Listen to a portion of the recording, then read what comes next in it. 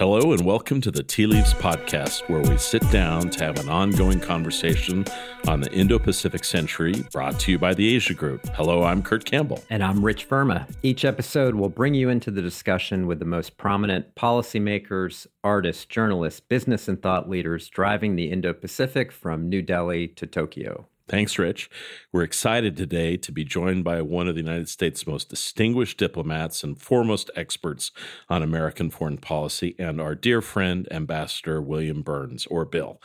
Bill served under 6 U.S. presidents, 10 secretaries of state, and has a distinguished career that spans more than 30 years.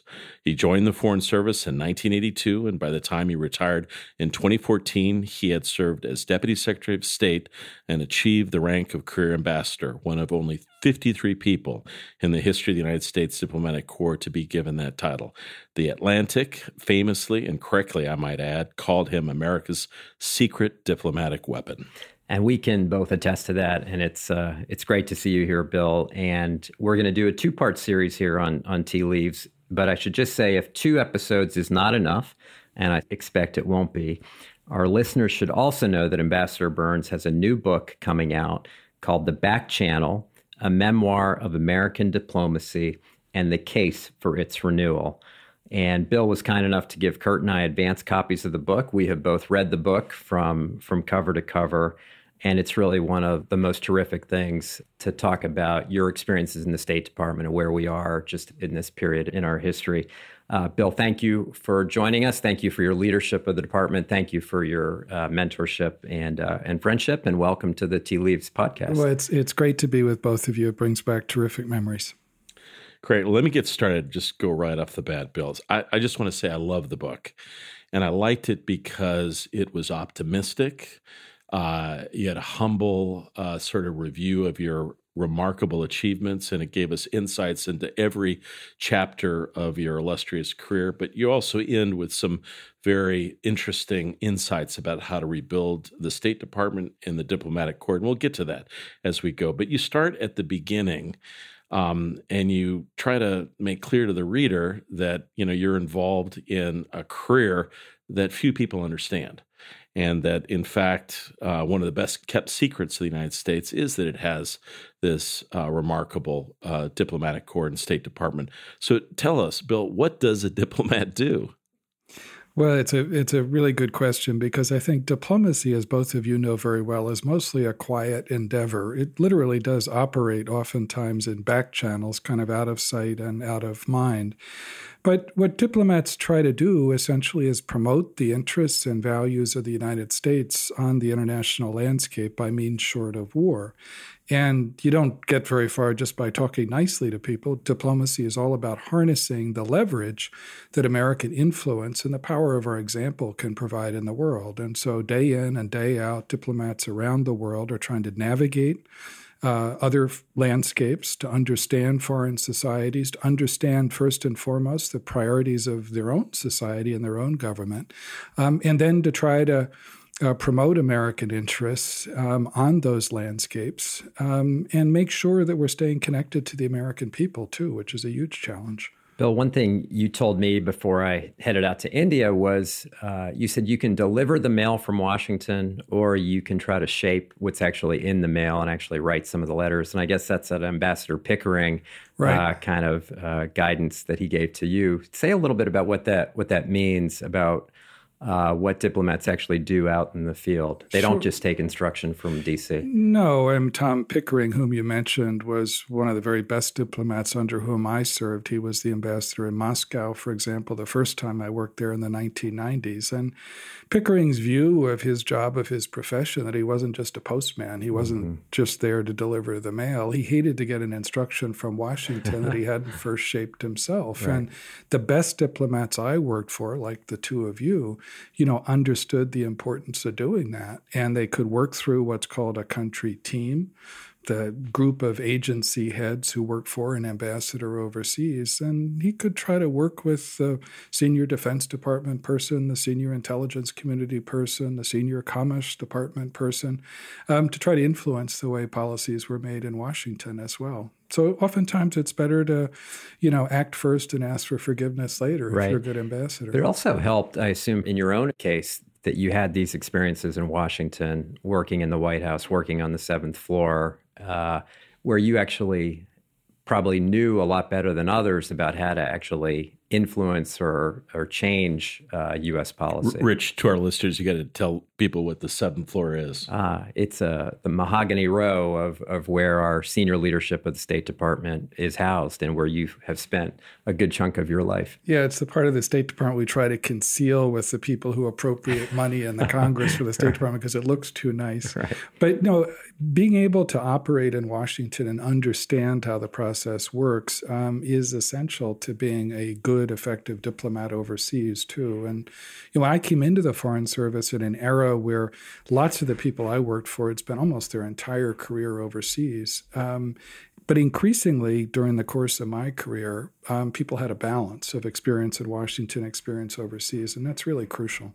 I just want to ask you about resourcing of the State Department. And I think there's one statistic in your book which talks about there's been a 50% cut to our kind of diplomatic effort over the course of the last several decades. And this is one of these constant struggles we have with Congress. I actually thought we had crossed over this Rubicon maybe during the Bush administration with second Bush administration. And there seemed to be this bipartisan consensus about the importance of diplomacy and foreign assistance. But this administration and Secretary Tillerson, they kind of wiped out the department. And I just wonder, how do we get past that? And what is the impact of that? Well, I mean, the first point is you're right. As much concern, there's a nice diplomatic term, as I have for the way in which this administration has treated diplomacy in the State Department in the last couple of years. The truth is the drift in American diplomacy had been underway for quite some time. As you mentioned, Rich, the foreign affairs budget for the United States was cut by nearly 50% between 1985 and 2000. And that reflected, I think, a sense of complacency at a moment, the end of the Cold War, when the United States was really unchallenged in the world. And for some people, it seemed that diplomacy wasn't so necessary. Then came 9/11 in 2001, a terrible shock to the American system. And after that, we tended to invert the roles of force and diplomacy. So diplomacy was kind of an under-resourced afterthought. I think that a lot was done, through the efforts of secretaries of state of both parties, and oftentimes the White House to try to reverse that. But I think what we've seen in the last couple of years is a source of deep concern to me and to lots of people who care about American diplomacy, where the department was faced with the biggest cuts in its modern history, 30% cuts in its overall budget. You saw a decrease by 50% in the number of new Foreign Service officers coming in, and a lot of really pernicious practices that don't have to do with the budget, but had to do with going after individual career officers just because they had worked on controversial policies in the previous administration. So in a sense, I think what this administration has done, especially early on, is taken a drift in American diplomacy and accelerated it and made it infinitely worse.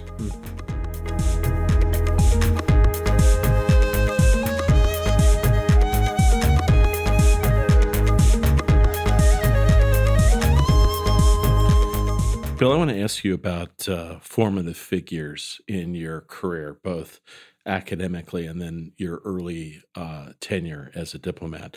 So we both had the great good fortune to study under the great Australian strategist, now departed Hedley Bull at Oxford.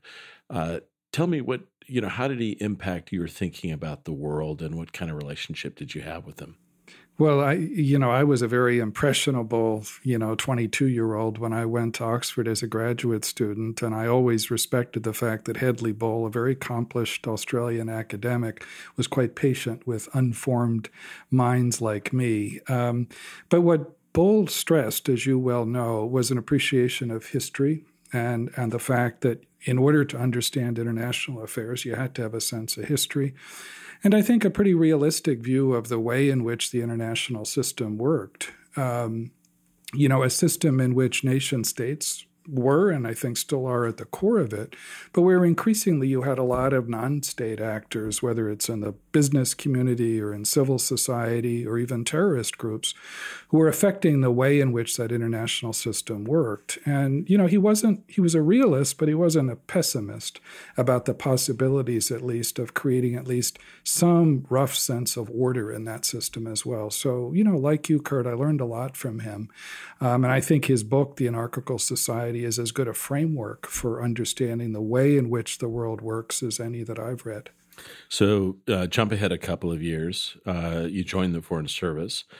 Some of the most interesting passages in the early part of the book relate to your rather obvious sense of respect for a few key leaders. And Rich and I talked a little bit about it. I think you have a unique regard for Secretary Baker. Mm-hmm.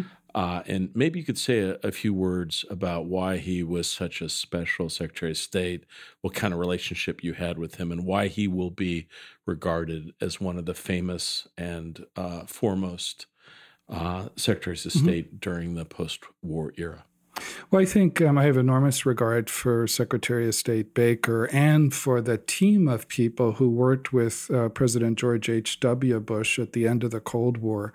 In Baker, in Brent Scowcroft, the National Security Advisor, Colin Powell was then the chairman of the Joint Chiefs. You had a group of people who were experienced, who could disagree with one another, but were collegial. And President Bush himself set the tone. Baker himself was not a grand strategist.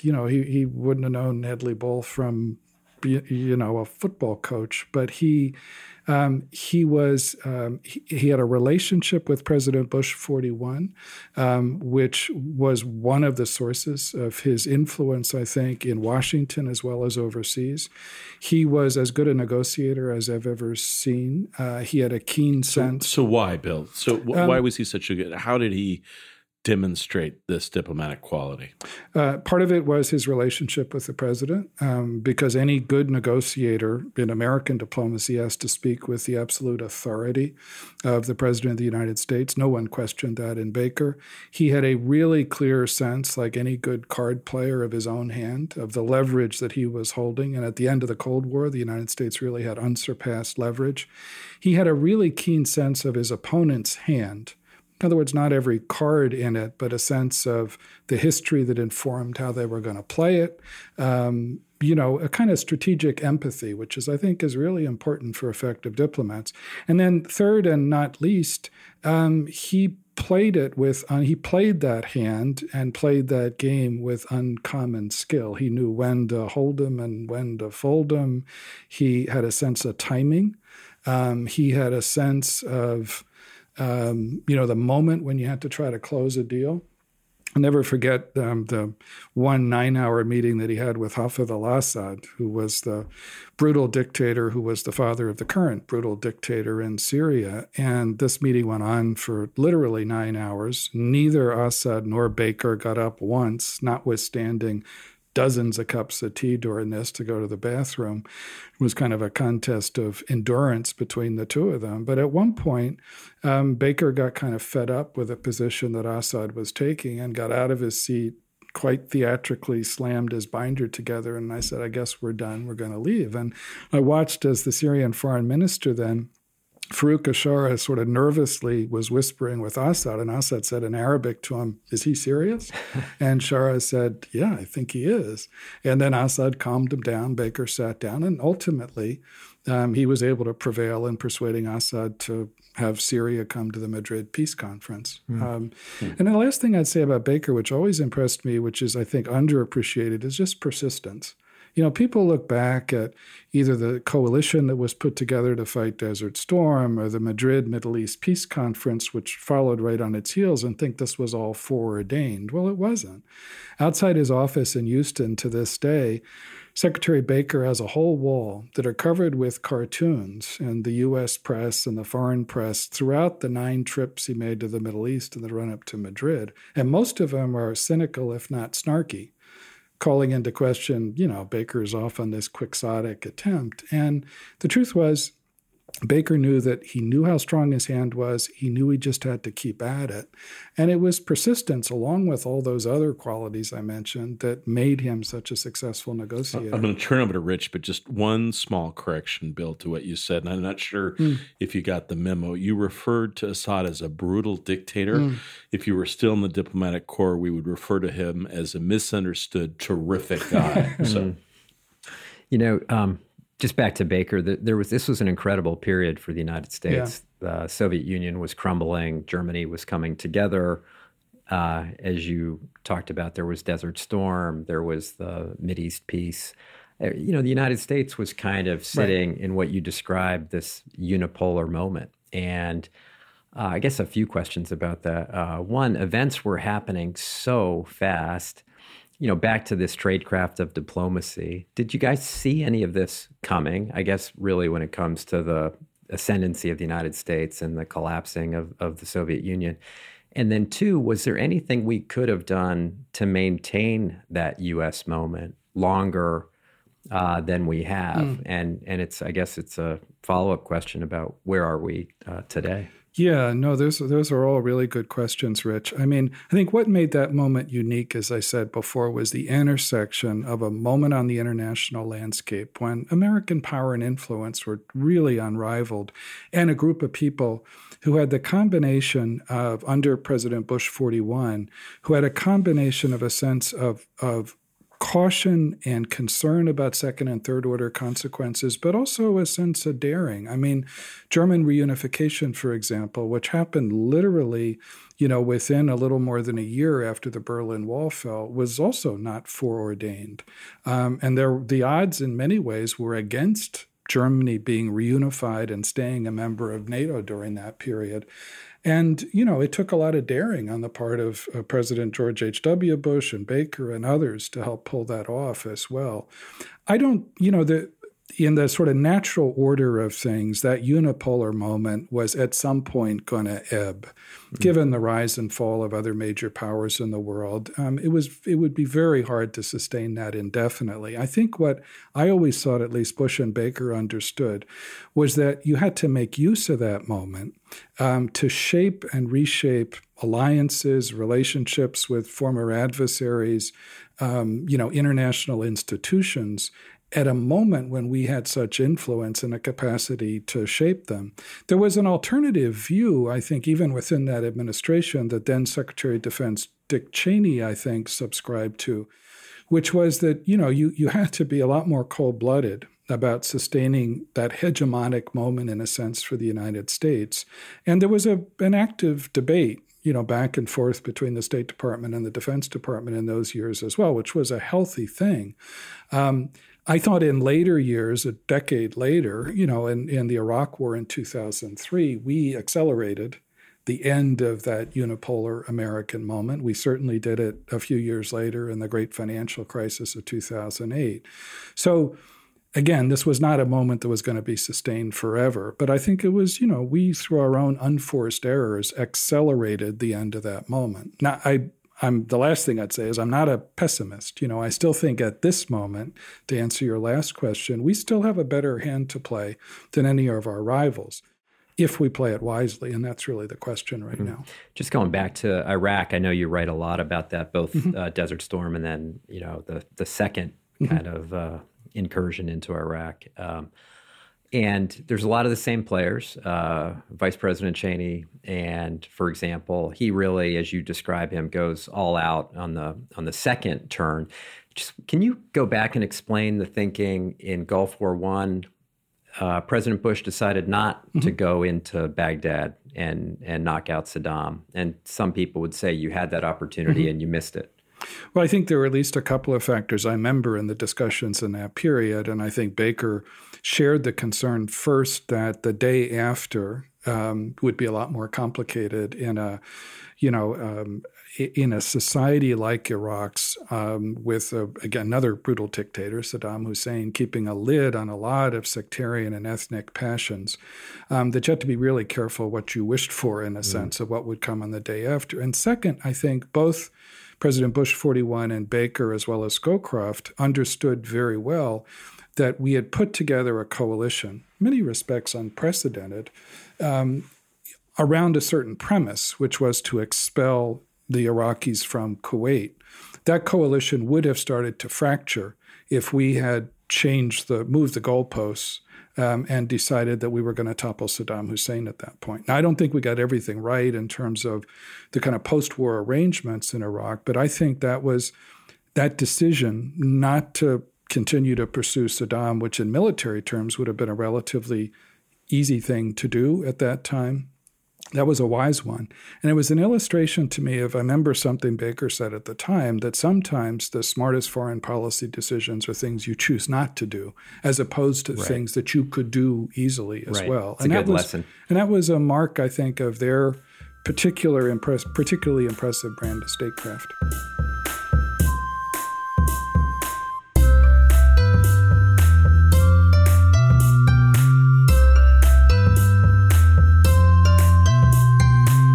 Maybe I could just take it out of geopolitics for a second and back to your career. Mm-hmm. And you served as a junior officer in Jordan. Yep. And then went back as ambassador. Right. You served as a mid-level to senior officer in Moscow, mm-hmm. and then went back as ambassador. Right.